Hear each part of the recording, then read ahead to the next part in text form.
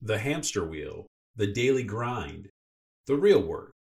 Welcome to today's leadership thought of the day, brought to you by Leadership Lifestyle Podcast. So, those three things are the reasons why we get bogged down in the inertia of business and don't spend a lot of time sitting still, planning the future.